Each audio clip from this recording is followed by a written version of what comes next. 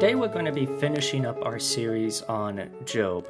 And the first part of this series addressed what Job's situation was and kind of Job's defense for himself in that situation.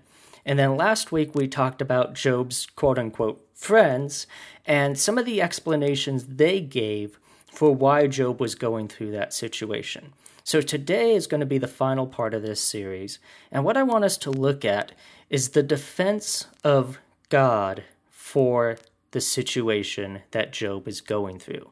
And what is God's explanation for why Job is going through all of these things, and really the lesson that God wants Job to learn through all of this.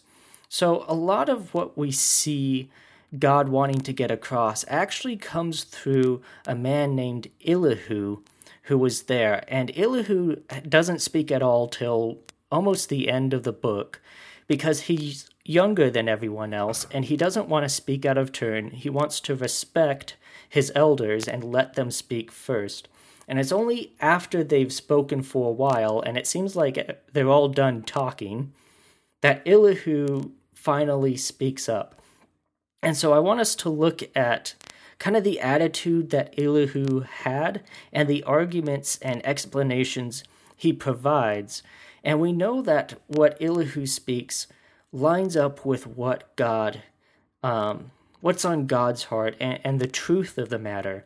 Because remember, at the end of the book, God only rebukes the three friends that argued with Job.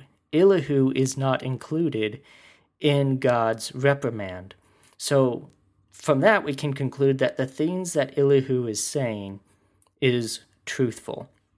So let's look at when Elihu first speaks up. This is in Job chapter 32, verses 1 through 3. It says, "So these three men," talking about Job's friends, "stopped answering Job because he was righteous in his own eyes. But Elihu, son of Barachel the Buzite of the family of Ram, became very angry with Job for justifying himself rather than God. He was also angry with the three friends because they had found no way to refute Job, and yet had condemned him."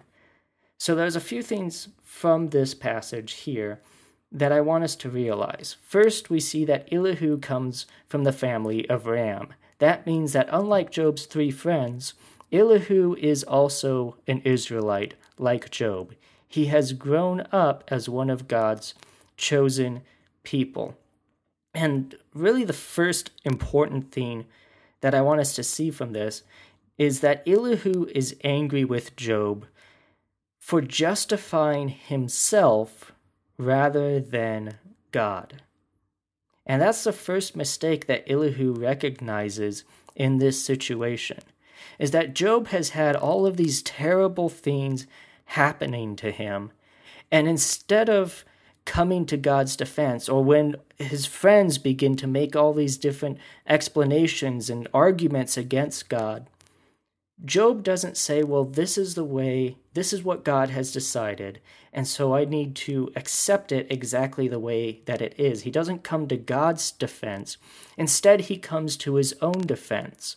And when I was talking about Job a couple weeks ago, we know that that's really the area where Job got into trouble, was placing too much emphasis on his own righteousness. And because of that, he got into trouble with God. And that's something that Elihu recognized in the situation that upset him, is that Job was justifying himself in this situation. And he was giving reasons for why he shouldn't be going through it and wanting to bring a complaint to God about it instead of defending God in the situation. And then we also see, and this is before Elihu even starts speaking, it's just showing us his attitude that causes him to speak. And the other thing that he's angry about says he's angry with the three friends because they had found no way to refute Job and yet had condemned him.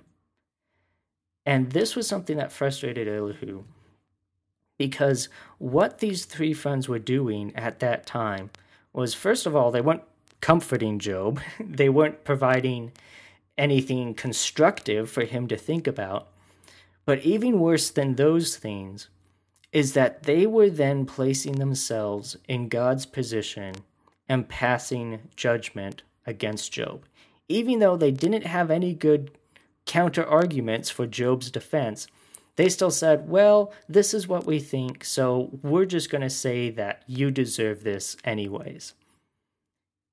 But remember, they didn't have the authority to do that.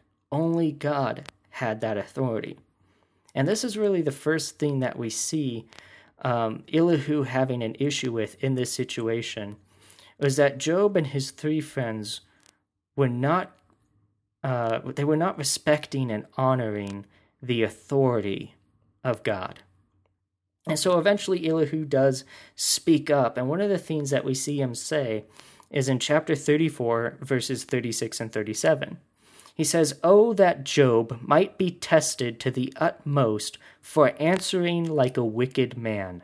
To his sin he adds rebellion.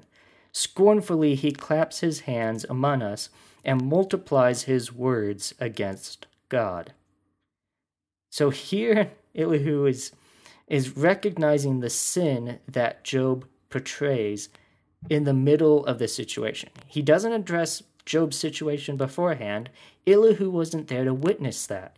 He wasn't there to say what Job had done wrong because he wasn't there. But he does address what he does see in front of him, which is Job beginning to have an attitude of rebellion against God, questioning what God is doing and why he does things the way that he does. And so he says that Job is rebelling, so that begs the question, well, what is he rebelling against? Well, really, again, he's rebelling against God's authority, God's right to do what God decides he wants to do. And rather than accepting that God has placed this suffering, or at least allowed this suffering in Job's life, he instead wants to fight it. He wants to argue against it. And I'm really reminded of what Job says, first of all, in chapter 2, verse 10, when he's addressing his wife, which was really the right attitude to have. And I told you a couple weeks ago that this is really the theme of Job as a whole. He asks the question, shall we accept good from God and not trouble? Which is such a profound question. And the problem then is that Job then goes on to not really accepting that trouble from God. Or he kind of accepts that it happened, but he wants to question it anyways, which isn't a full acceptance of it. And what Elihu is saying is that there is now rebellion in Job's heart because he did accept the good from God and he is not accepting the trouble. And the point I want us to see about God that Elihu is making here is that the Almighty God owes no explanation for anything that he does. God is God, and there is no greater authority in heaven or on earth than God's authority.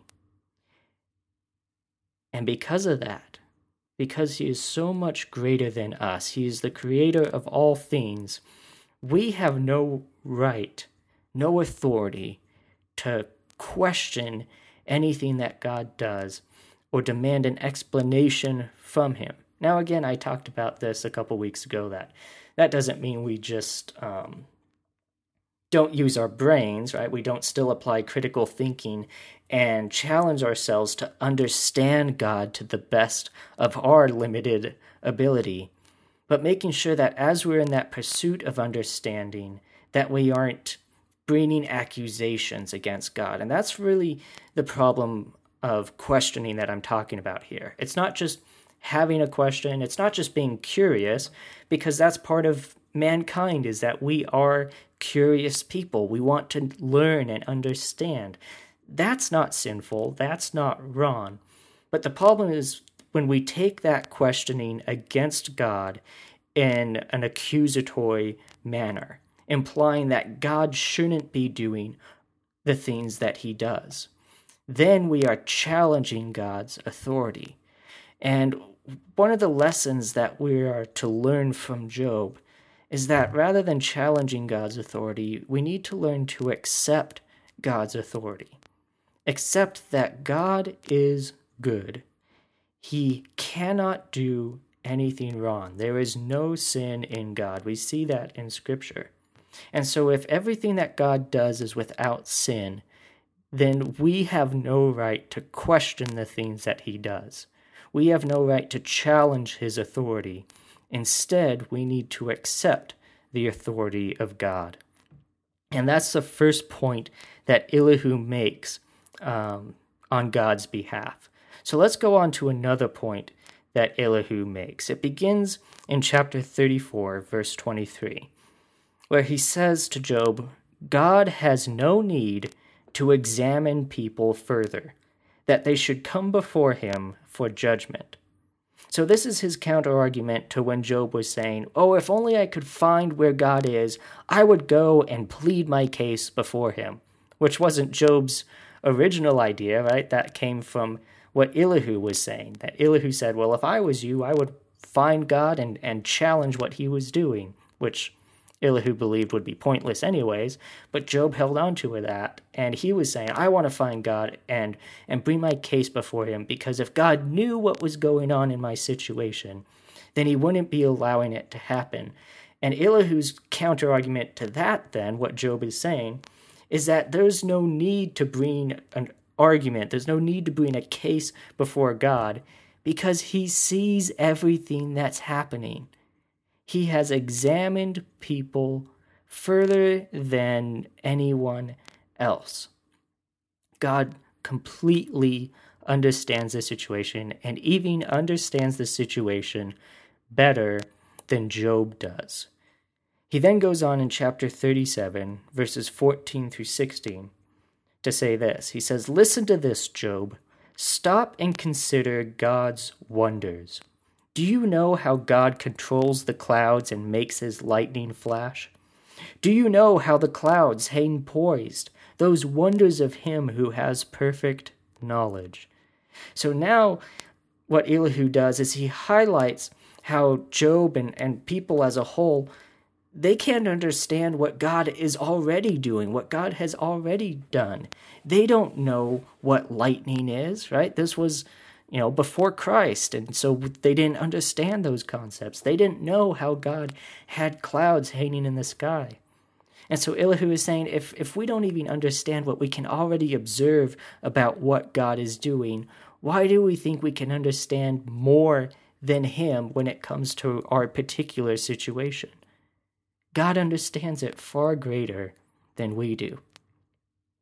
Now, Elihu isn't the only one that comes to God's defense in Job.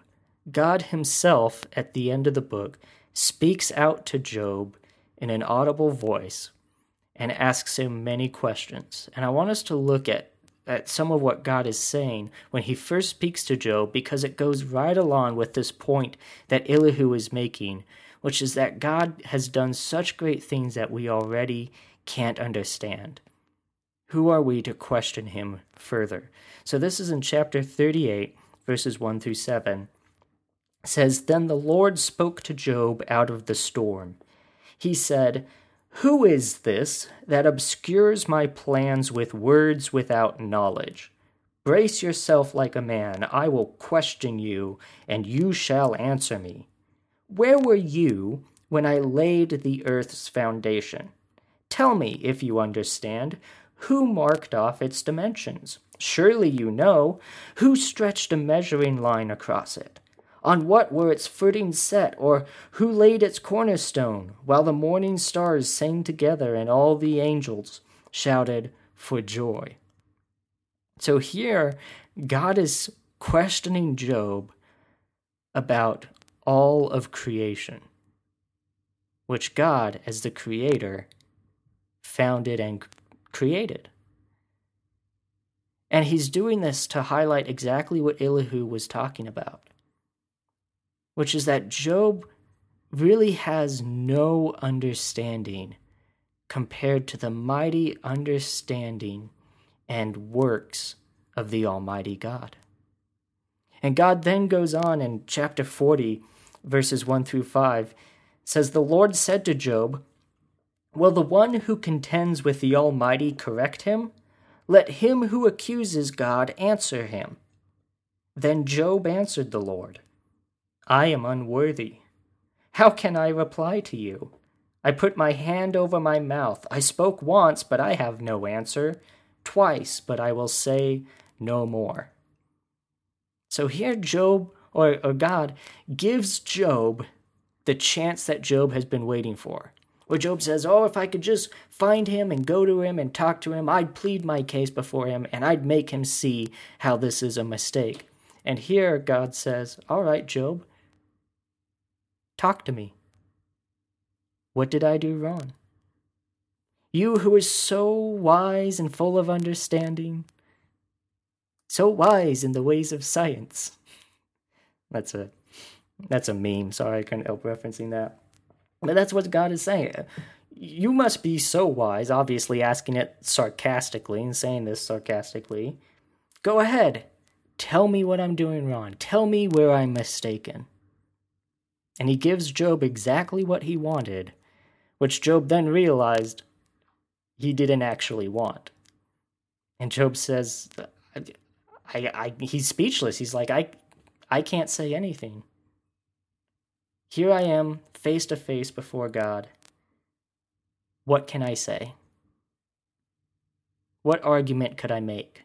How could I plead my case in a way that would give more understanding than you have? And this is the second point that I want us to see about this. Because it doesn't apply just to Job's situation, it applies to all of our situations. Which is that the Almighty God understands far more than we ever could. Far more than we could ever even begin to comprehend. God understands it all. So why did God do all of this? Well, maybe it's not something for mankind to know. Maybe it's something that we couldn't begin to understand. But we can take comfort in knowing that God understood the reasoning for this situation. God understood why he allowed Satan to torment Job in such a way. And I have my own personal theory about why God did this, but I am not God, and I do not understand it the way that God does.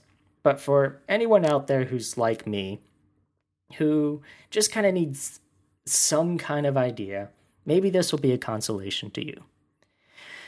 Perhaps the reason why God allowed Job to suffer was because he was considering all of the people who would benefit from Job's example. All of us who read through the book of Job, who hear this story, and are able to learn what it means to be people of faith from it. Would that not be worth the small amount of suffering that Job went through?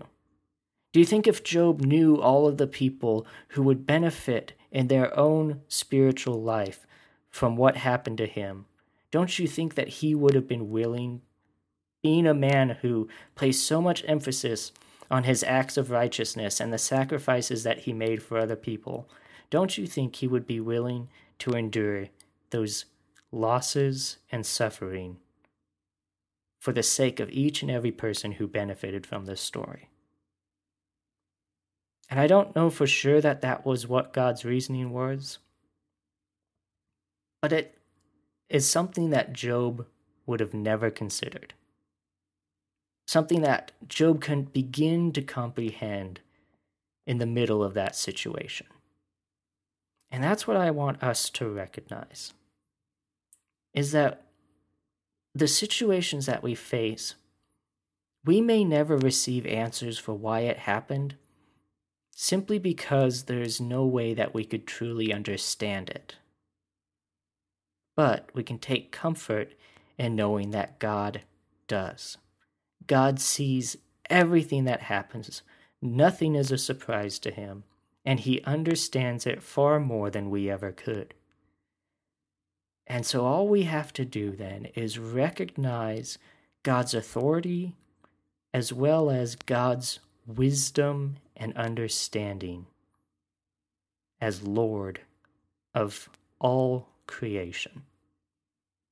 And that was one of the points that both Elihu and God made with Job. Now there's one more thing that Elihu speaks about that I want us to see. And this begins with something he says in chapter 33, verse 14.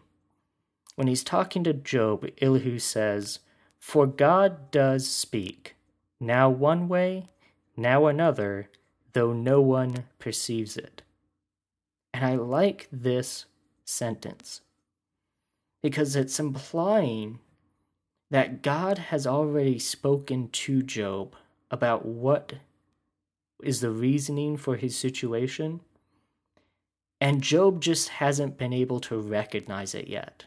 Job has completely missed it, probably because he's too busy arguing for his own righteousness and coming to his own defense, instead of listening for God's guidance through this situation. He says, Job, God is always speaking, but oftentimes we just can't recognize it for many different reasons. Maybe we don't take the time to look for it. Maybe we don't quiet our lives enough to be able to listen closer to God. Whatever the reason, we oftentimes don't hear God, but it's not because God isn't speaking. It's because we are really bad at listening. And so he gives that to Job. Maybe God has already spoken to you, and you just haven't heard it yet. He then goes on in chapter 34, verses 31 through 33. He says, "Suppose someone says to God, 'I am guilty, but will offend no more. Teach me what I cannot see. If I have done wrong, I will not do so again.' Should God then reward you on your terms when you refuse to repent? You must decide, not I, so tell me what you know." So here he's painting this situation, this hypothetical scenario, where someone has sinned, and they basically say, well, I'm not going to do it anymore, so I should receive blessings from God because I'm not going to do it anymore. And Elihu poses the question, does God then owe you blessing because of that new righteousness? When in fact you haven't even fully repented for what you did wrong. You aren't coming to God on your knees. You aren't coming to God with a humble spirit, saying, God, please forgive me for what I've done. It's just saying, well, I in my righteousness just won't do it again. So bless me, God. And Elihu's saying, really just asking the question, why should God bless you at that time? On your own terms, when you haven't even asked for forgiveness for what you've did wrong, what you've done wrong, you're just saying you're not going to do it again. And look at how good I'm going to be from now on. It is a difficult question, but one that hits right to the core of the problem that Job is having in his own spirit. He then goes on in chapter 35, verses 6 through 8. He says, if you sin, how does that affect him? Talking about God. If you sin, how does that affect God? If your sins are many, what does that do for him? Or what does that do to him? If you are righteous, what do you give to him? Or what does he receive from your hand? Your wickedness only affects humans like yourself, and your righteousness only other people. So here he's really putting this into perspective for Job. If you live a glorious, righteous life, do you think that you're really doing some kind of grand service to God? That God is going to be so humbled and appreciative of your righteousness?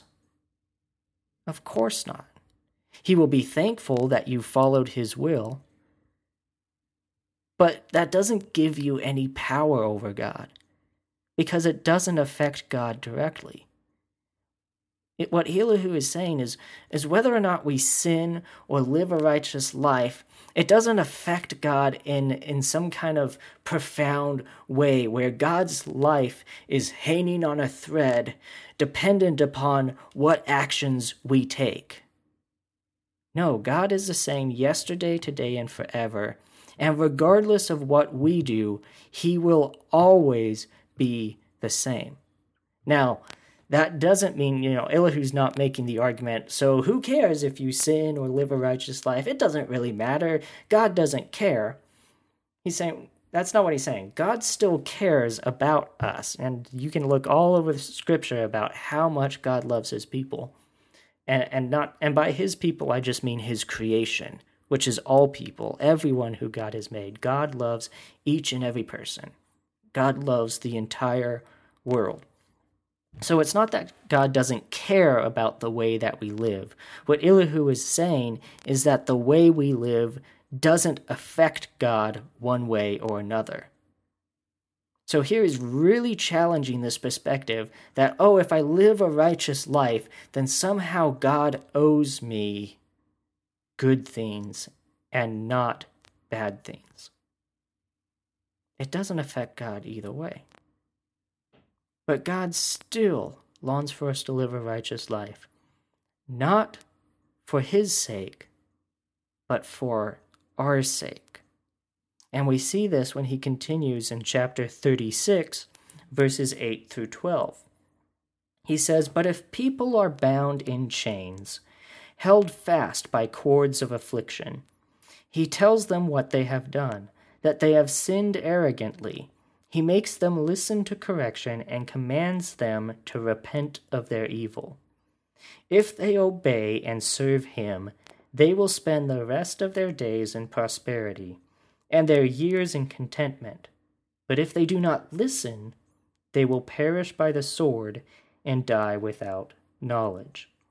So here Elihu is saying that when we sin, God corrects us so that we can repent of that sin, and he can lead us through obedience to him into a life of prosperity.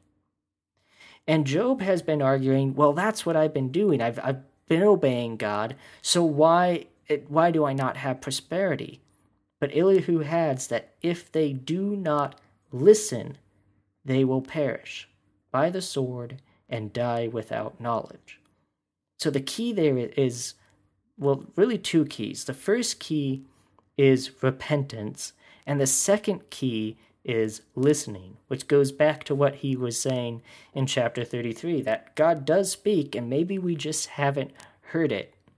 He's telling Job, God doesn't want you to perish. God loves you, and he wants you to succeed, not because it affects him one way or another, but because he knows it affects you. And he's probably speaking to you already through this situation, and you're just missing it. You haven't taken the time to listen to what God is trying to tell you. And eventually, all of these arguments that Elihu makes and that God makes leads Job to this place of repentance. In chapter 42, the last chapter, verses 5 and 6, Job says, talking to God, "My ears had heard of you, but now my eyes have seen you. Therefore I despise myself and repent in dust and ashes." And this is a big turnaround, because Job just a little while ago was talking about how he would bring his case before God. But then when he meets God face to face, he realizes how small he is in comparison to God, and repents of his rebellion against God. He repents for his arrogance. And this is where God wanted to lead Job, was to this repentance. Because after Job goes through this, and he repents for his arrogance. He repents for his rebellion. God brings Job out of this situation and into a life that is even more blessed than his previous one. And we see that through the rest of Job. Chapter 42, verses 12 through 17. The Lord blessed the later part of Job's life more than the former part. He had 14,000 sheep, 6,000 camels, 1,000 yoke of oxen, and 1,000 donkeys. And he also had 7 sons and 3 daughters. The first daughter he named Jemimah, the second Keziah, and the third Keren-Happuch. Nowhere in the land were there found women as beautiful as Job's daughters, and their father granted them an inheritance along with their brothers. After this, Job lived 140 years. He saw his children and their children to the 4th generation, and so Job died an old man and full of years. So in all of these passages, we see the conclusion of Job. That God, the Almighty God, wanted to bring Job to this place of repentance. Because repentance is what allows God to come into our life and separate us from sin.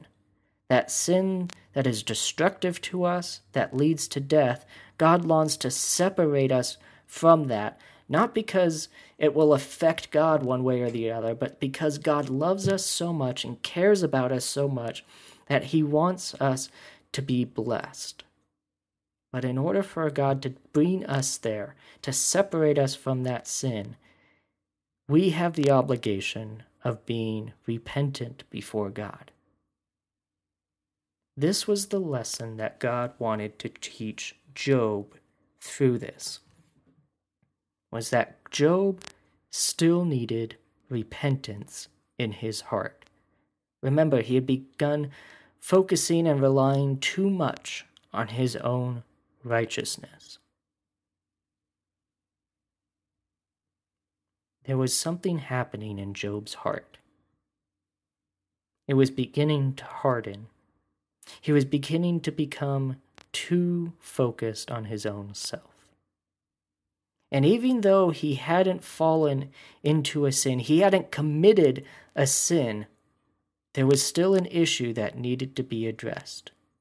He had become unrepentant.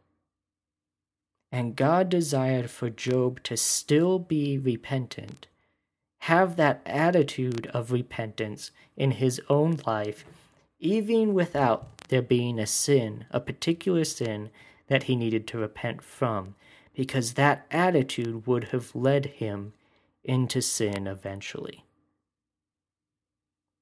And so if there's a lesson for us to ultimately take from this, it's that we as believers must, and even those who are not yet believers, to recognize the importance of repentance, to realize that what you've done in the past is wrong, and to receive from God the forgiveness for those sins. It's not just about living a good life from then on out, not just being righteous,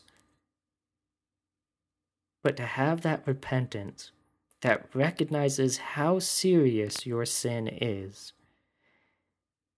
and to lay it at God's feet. Remember, the price has already been paid for when Jesus died on the cross. To lay that down and receive the forgiveness that God has for us. And that as we move forward, that we don't move forward in a prideful righteousness that says, look, God, look at how great I am and how deserving I am of blessing because of how obedient I am.